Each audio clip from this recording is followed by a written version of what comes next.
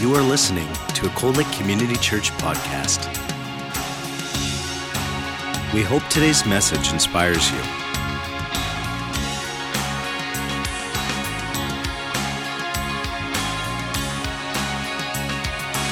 Cold Lake Community Church, a place where families connect. Okay, we're going to talk today about life in the Spirit. We are in Romans chapter 8, and we're doing a series of messages. As I said before, we could be in Romans 8 all year, but I chose to do just 20 messages out of Romans, and we're in chapter 8 today. And there may be many things in our lives that we would hope that no one discovers. Skeletons in the closet, they call it. I read this week of a joke that Arthur Conan Doyle, the creator of Sherlock Holmes, played on some friends. There's 12 of his friends he sent this letter to. Flee at once. All is discovered. It goes on to say that within 24 hours, the dozen men of noble reputation had taken a trip out of the country. The only lasting solution to a guilty conscience is confession and God's forgiveness. And so we can shout it aloud, Jesus saves. That's what makes the difference. If Jesus didn't save, where would we be? God's desire is not that we would dwell in our sin and our shortcomings. Dwell in our sin and our shortcomings to the point of hopelessness. Because we have great hope in Jesus Christ. He wants us to learn to keep short accounts with Him. When we mess up, when we sin, we own up to it. We say, Lord, I've sinned. We ask Him to forgive us. Just because we made one mistake don't mean we have to continue to walk in that mistake and get ourselves to a point where it seems there's no way out and there's no hope. In chapter 7, as we talked about last week, Paul reveals his own life and his own shortcomings, and he writes in Romans chapter 7, verses 18 to 24, really. He said, I know that nothing good lives in me, that is in my sinful nature. I want to do what is right, but I can't. I want to do what is good, but I don't. I don't want to do what is wrong, but I do it anyway. Oh, what a miserable person I am. In verse 24, he said, who will free me from this life that is dominated by sin and death? Most of us can relate that when we were living in sin, we didn't care too much about what we did. We did what we did because we wanted to do it. But once we have come in contact with Jesus Christ, once His blood has cleansed us from sin, once we've got a hold of something that is right, that is holy, that is righteous, we're never the same again. Even though we may backslide, even though we may be prodigal sons and daughters, we can never get away from that convicting of the Holy Spirit that says you're on the wrong path, you're doing what is wrong, turn to me, come home. Had Paul ended his letter at that moment, it would have been one of the most depressing and hopeless statements ever written. Because it rings so true in each of our hearts and each of our lives. But Paul do not stop here. Now he prepares us for the good news. Romans 7:25, he said, thank God the answer is in Jesus Christ our Lord. And that's where I found the answer. That's where many of you found the answer, in Jesus Christ. So now we pick up the rest of the story here in Romans chapter 8. First of all, the first point is we are set free from indwelling sin. That's good news. God has already set us free from the law of sin and death, verse 1 of 8.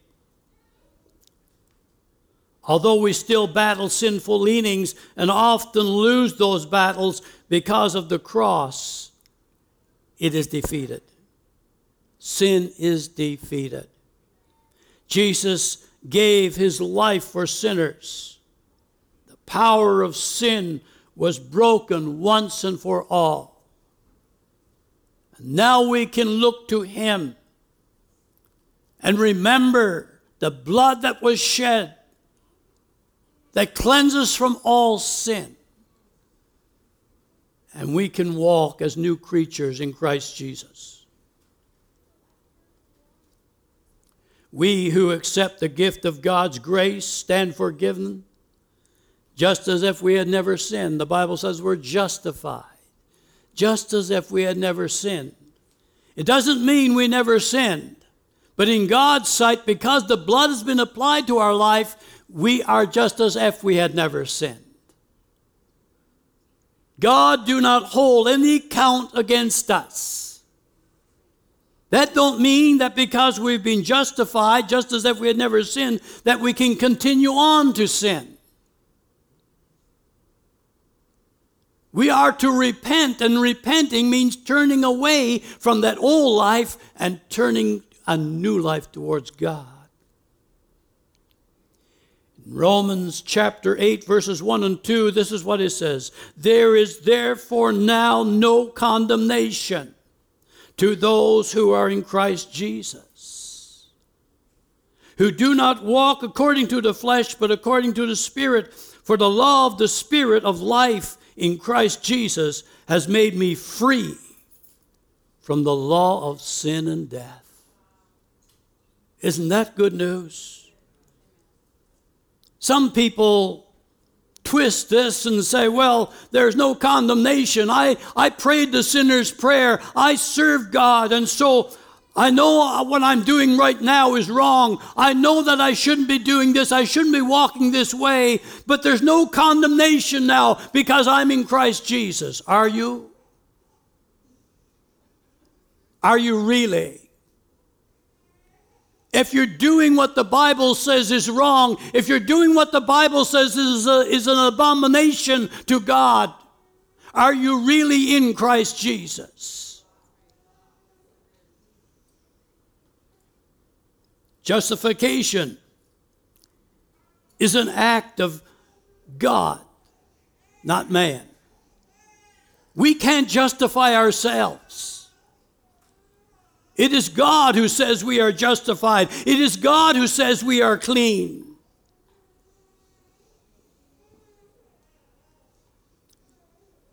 It is a divine decision of God to acquit the guilty. It is based upon the death of Jesus Christ. He took our place. He died for us. He rose from the grave. He's alive forevermore, making intercession for us.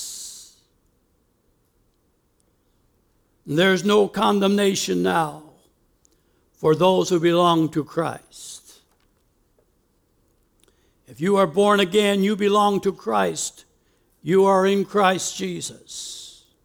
You don't have to wait until Judgment Day to find out whether you're going to heaven or not. God has given his verdict. You are justified. No condemnation. there is also a verdict given by God for unbelievers. And you can know that now as well. And this is what it says in John chapter 3, verse 18. He who believes in him is not condemned, but he who does not believe is condemned already, because he has not believed in the name of the only begotten Son of God. Are you a believer? You say, well, I believe that Jesus died on the cross. I believe that he was born of the Virgin Mary. I believe that he rose again. I believe all these things. But are you believing in Jesus? Have you placed your faith and your trust in what God has done for you personally? Because you see, it's a personal walk. Your mom and your dad cannot live that life for you. Your husband or your wife cannot live that life for you. Your brother or your sister cannot live that life for you. Your children cannot live that life for you. You stand alone before God, and you will be judged by what you have done in the last day.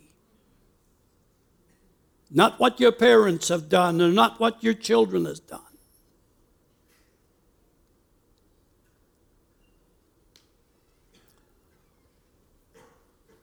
Our weak, sinful nature prevented us from keeping the law of Moses. We say we live by the 10 Commandments. Are you kidding? Nobody can live by the 10 Commandments. God knew that. That's why Jesus had to die, because we couldn't be religious or righteous without the shedding of blood.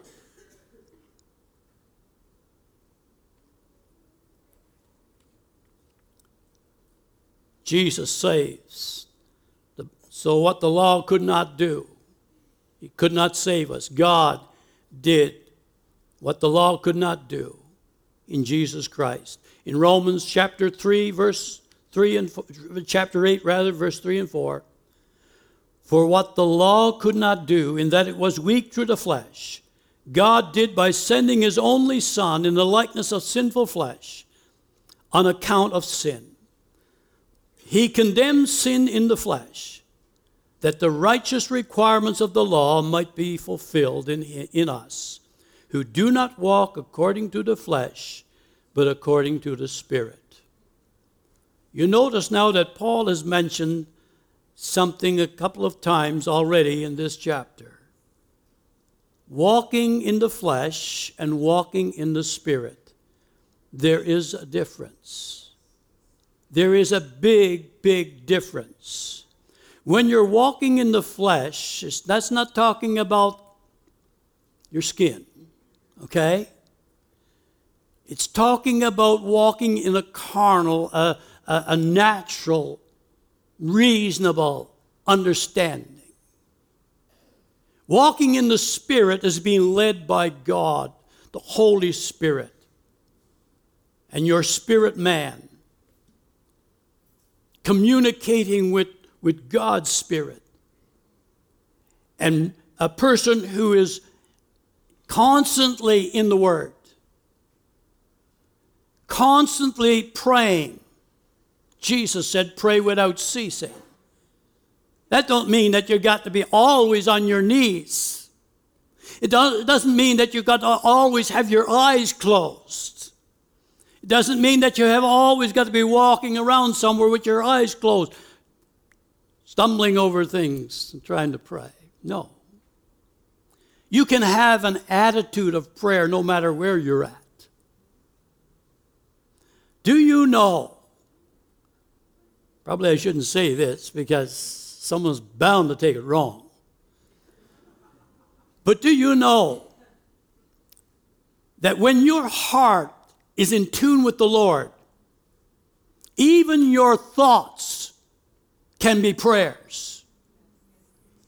You're communicating with God spirit to spirit. And when you're thinking something, we've had it happen many times. You know, like we didn't always have it as luxury as we have it right now, Effie and I, in ministry. I basically paid to preach for the first year that I was in the ministry.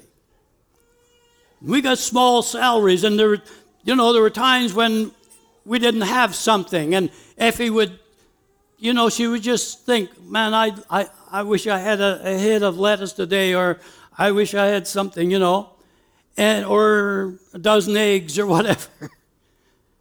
And we'd go to church on Sunday morning, and along comes one person and says, "Oh, by the way, I've got some cabbage and lettuce and some vegetables for you. It's in my car.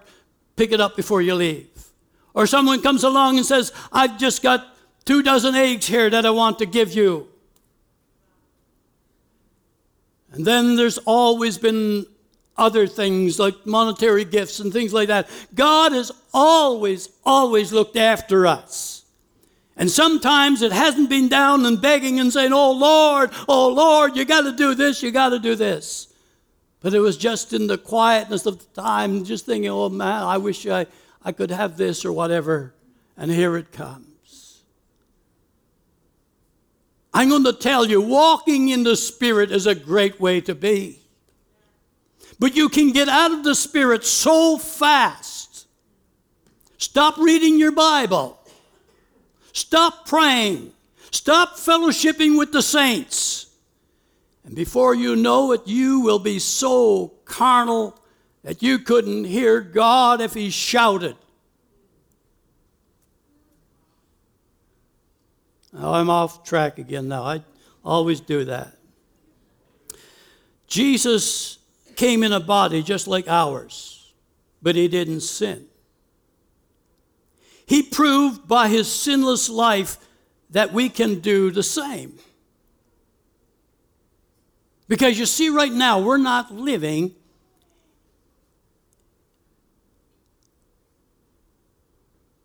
by the law. We're not living by working at our salvation. We are to work out our salvation. But it's Jesus Christ living in us. It's His righteousness that has been applied to me, not my righteousness. We have, like I said last week, we have been influenced.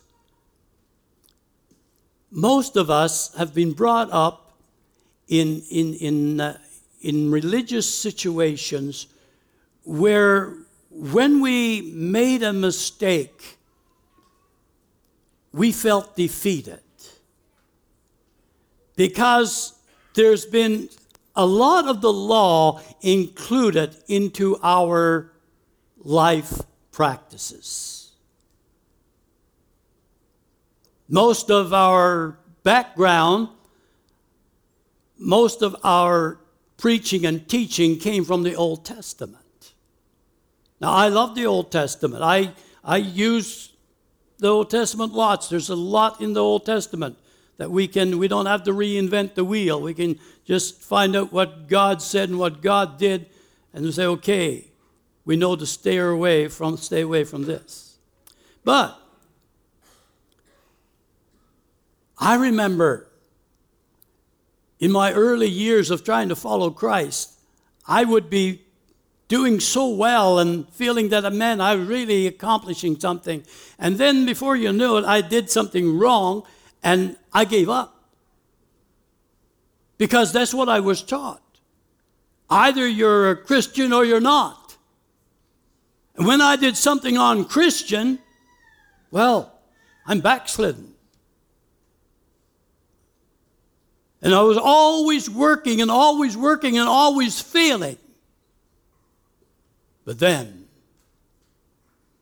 I found out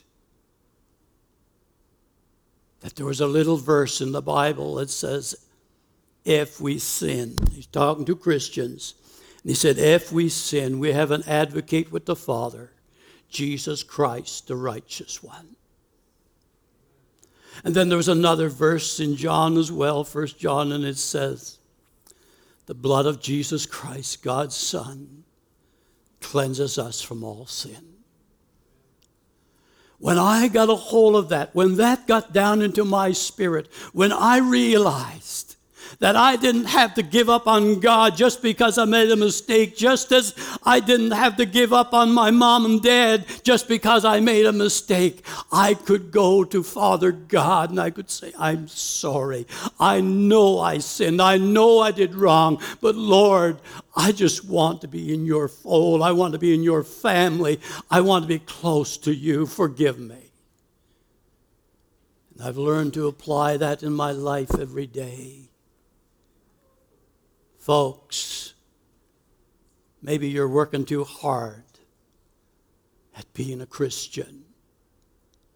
Maybe you need to just say, Lord, I believe that your blood is all powerful and all sufficient to cleanse me from every sin. And instead of ignoring your sin, say, Lord, forgive me. The Bible goes to great lengths to declare that Jesus did not sin. Had he sinned, he could not have qualified to be a sacrifice for sin. 2 Corinthians 5:21 says, for God made Christ, who never sinned, to be the offering for sin, so that we could be made right with God through Jesus Christ.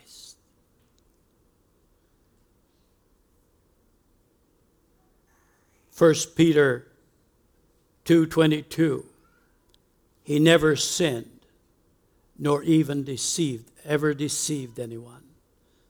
This is new Living Translation I'm doing here right now. Hebrews chapter 4:15, this high priest of ours understands our weakness, for he faced all the same testings that we do, yet he did not sin. Some people got it hard to believe that. Oh, they find it so hard. Jesus was tested like I was. Jesus was tempted like I was. You got to realize that temptation is not sin. Temptation can lead you to sin if you dwell on it and if you entertain it long enough. You'll be thinking about it.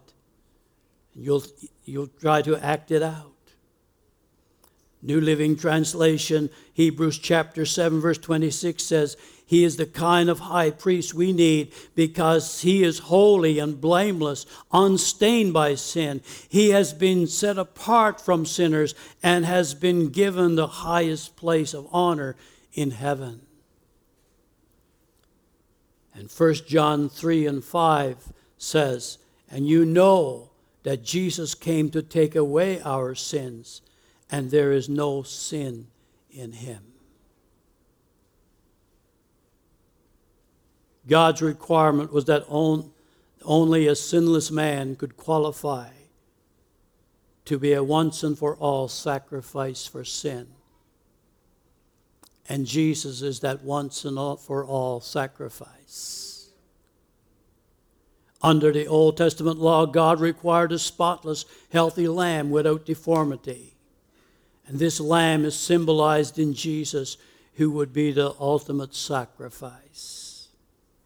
The power of and the authority of the Holy Spirit sets us free from the power of sin that sin once had over us.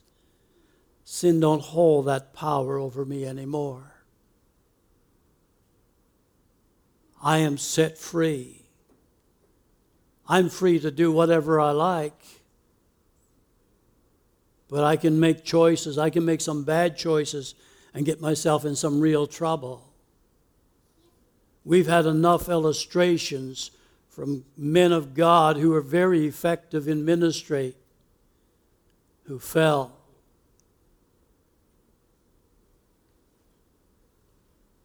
And we don't look at anyone and say, well, look at him. He must never have been saved or anything like that. But for the grace of God, that would be me, that would be you. Amen? So we must Stop being led by our sinful nature and be led by the Spirit. That's a choice that we make. It's a choice that's always with us. We ask Jesus Christ into our heart. We confess to Him that we're sinners, and we even promise, Lord, I'll never do anything like that again. And from then on, it's choices. Choice. You choose to live for Him every day. You can choose at any moment of any day to say, I'm not going to walk with Jesus anymore. God won't hold you back. There are two ways to live, my second point. Romans chapter 8, verses 5 to 11. Well, verse 5 says, for those who live according to the flesh set their minds on the things of the flesh. But those who live according to the Spirit, the things of the Spirit. What are you setting your mind on today? What has top priority in your mind, in your life?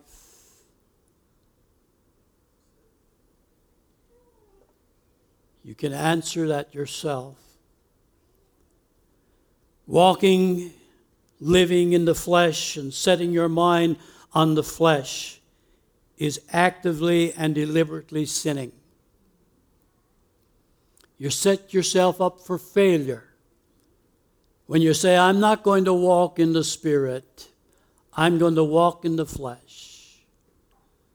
I'm going to live according to my own dictates, the dictates of my heart, my own imaginations. Flesh here, as I said, is not referring to your skin and bones. It's your sinful nature, your sinful desires. We constantly got to be saying, no, I'm not going to go there, no.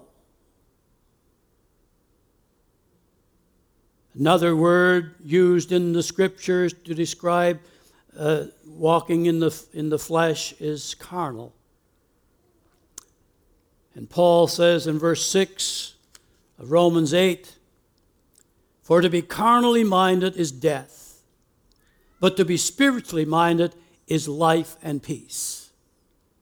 Because the carnal mind is enmity with God, for it is not subject to the law of God, nor indeed can be. So then those who are in the flesh cannot please God.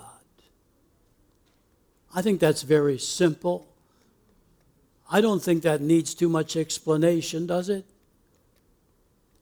When you're in the flesh, when you're living in a carnal state, you cannot please God in that state. But when you're in the Spirit, that's when God is pleased. How do we live our lives depends on where we set our mind. If we will fill our mind with ungodly values around us, it will lead to flesh. So how do I fill my mind with ungodly values? TV. Once you get past the news, there's not too much more left, is there? And even then, you probably got to mute the advertisements. Internet. Oh, that's a big one, isn't it?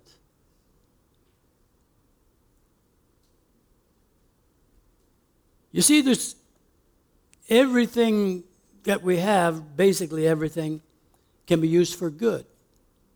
Can be used for good purposes.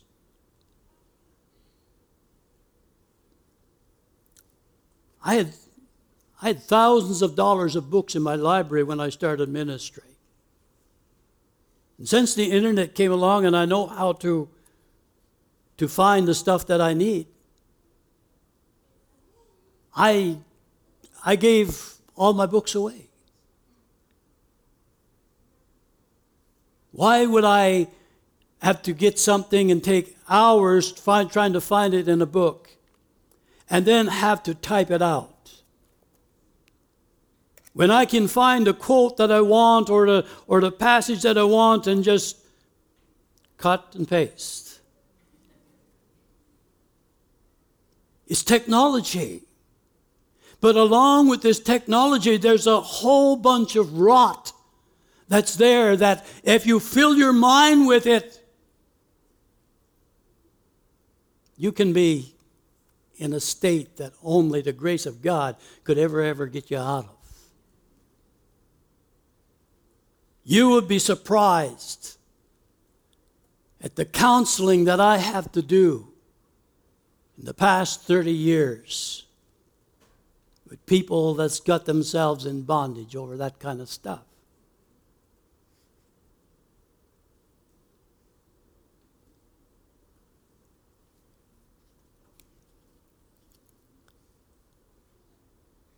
If we fill our minds with ungodly values around us, we will lean to the flesh. Living according to the flesh is not about keeping up appearances. And a lot of times we do that, don't we? You know, we do the things that we assume that people like to know that I'm doing. But the old saying, I don't know if you hear it anymore, but long ago, there was a saying that people used to use, I don't drink and I don't chew, and I don't go with girls that do. Sounds good, but it's just a phrase. And there's more to being a Christian than appearing to be one. It's good. If you're living the Christian life, it is good to be a good example, to be a good ambassador of Jesus Christ, to keep yourself unspotted from the world. But there's a difference in doing everything that everyone thinks you should be doing and doing it because you're in love with Jesus and that He's a part of your life and you don't want to do anything that would bring harm to Him or the gospel.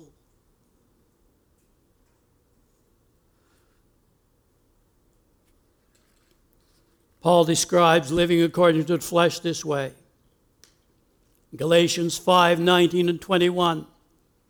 He says, now the works of the flesh are evident: sexual immorality, impurity, sensuality, idolatry, sorcery, enmity, strife, jealousy, fits of anger, rivalries, dissensions, divisions, envy, drunkenness, orgies, and things like these. I warn you, as I have warned you before, that those who do such things will not enter the kingdom of God. Again, that don't need any explanation. You just read it just as it's written and say, Lord, if I'm involved in anything of that, forgive me. I want to be a part of the kingdom of God. The best way to live is according to the Spirit. Verse 6, he said, to be carnally minded is death, but to be spiritually minded is life and peace. I choose life and peace rather than death. How about you?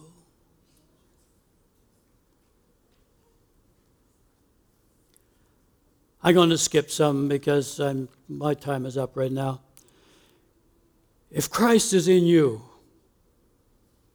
my third point, we often major on no condemnation and less on being in Christ and Christ in us. In fact, Paul stressed the importance of this in verses 9 and to 11. In verse 9 he said, but you are not in the flesh, but in the Spirit. if indeed the Spirit of God dwells in you. Now, if anyone does not have the Spirit of Christ, he is not his. Now, this is where I want you to understand this. When you ask Jesus Christ to come into your heart, you invite the Holy Spirit to indwell you. And Paul is saying, if the Holy Spirit is not indwelling you, then you are none of Christ. Don't belong to him, because you have not accepted him into your heart. But if you have, then you are not being carnal. Now, there's a danger here of twisting what Paul is teaching to promote a false sense of security. Because a lot of people say, well, I prayed the sinner's prayer, so I'm in Christ. What have you done after? What have you done after you have accepted Christ? After you have prayed the sinner's prayer? Have you been feeding on the Word? The Word of God, you see, is food for your soul. And if you're not feeding on the Word, you are spiritually malnutrition.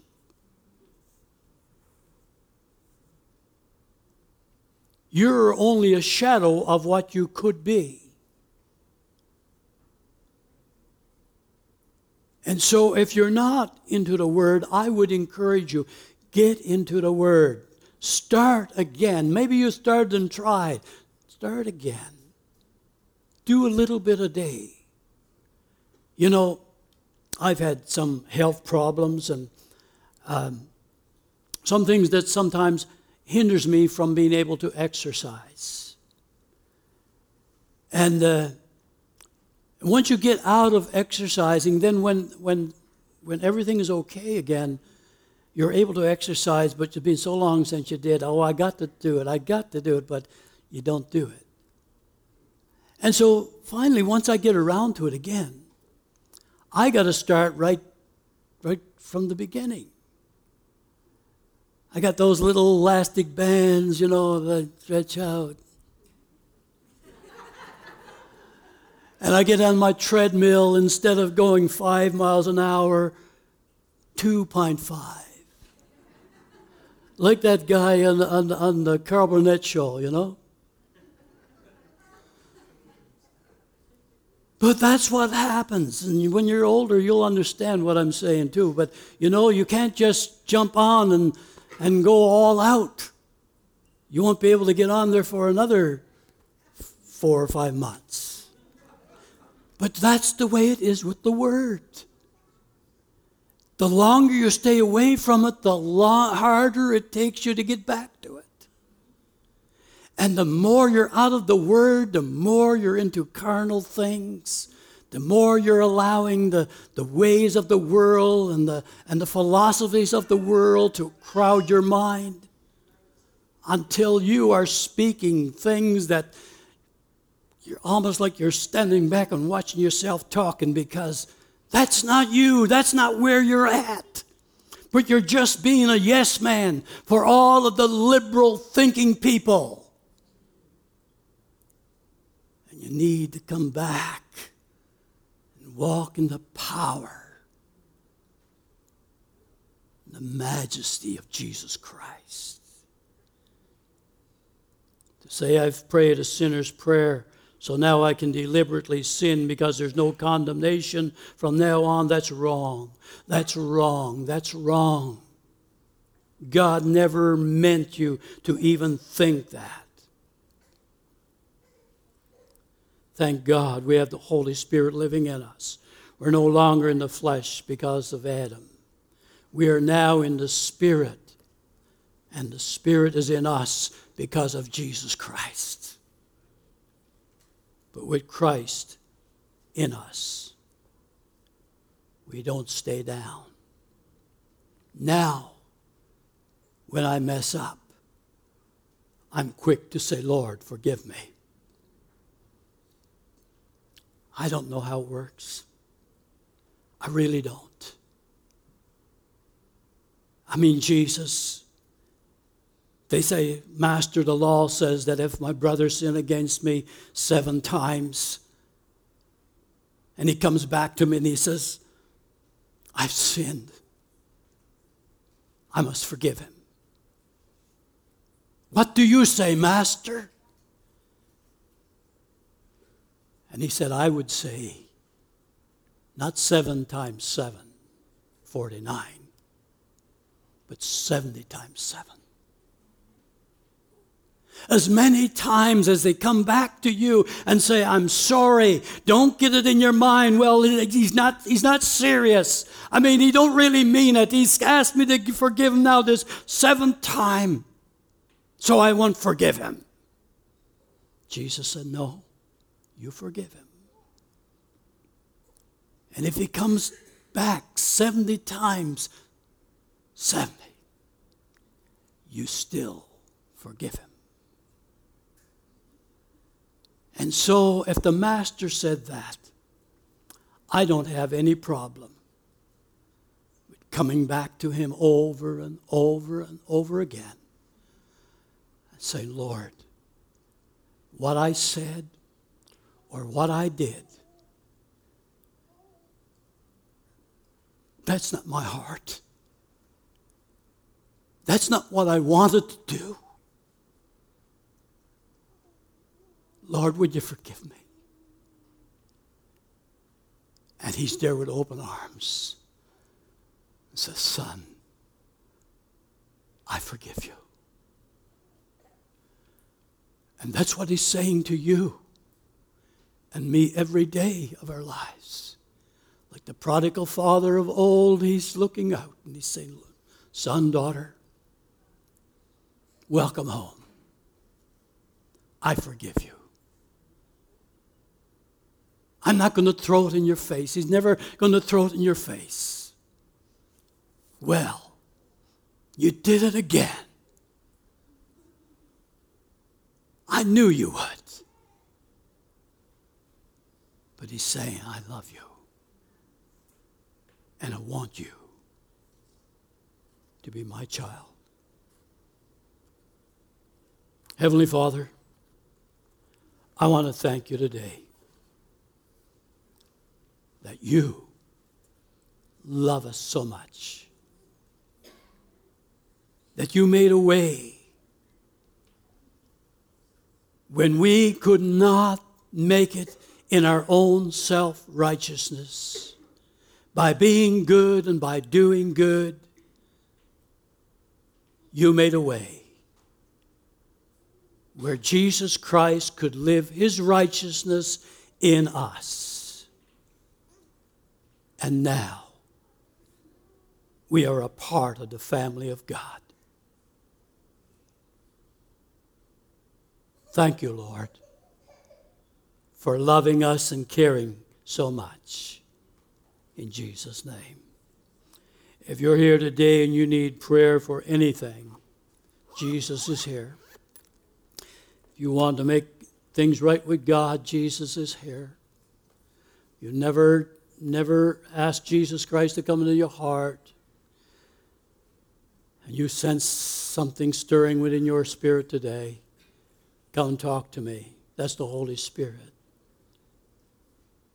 He's drawing you onto himself. You have an open invitation to accept Jesus Christ into your life.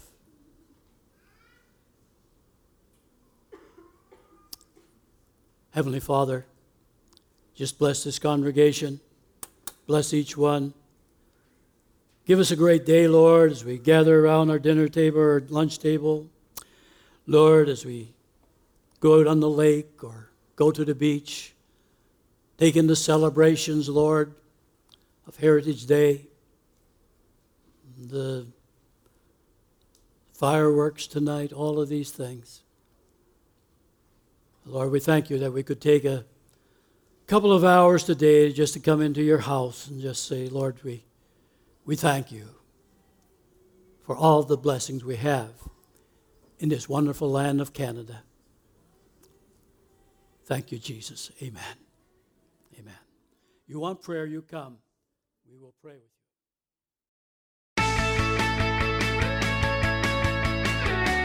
You have been listening to a Cold Lake Community Church podcast. We hope that you've been blessed by this teaching from Cold Lake Community Church.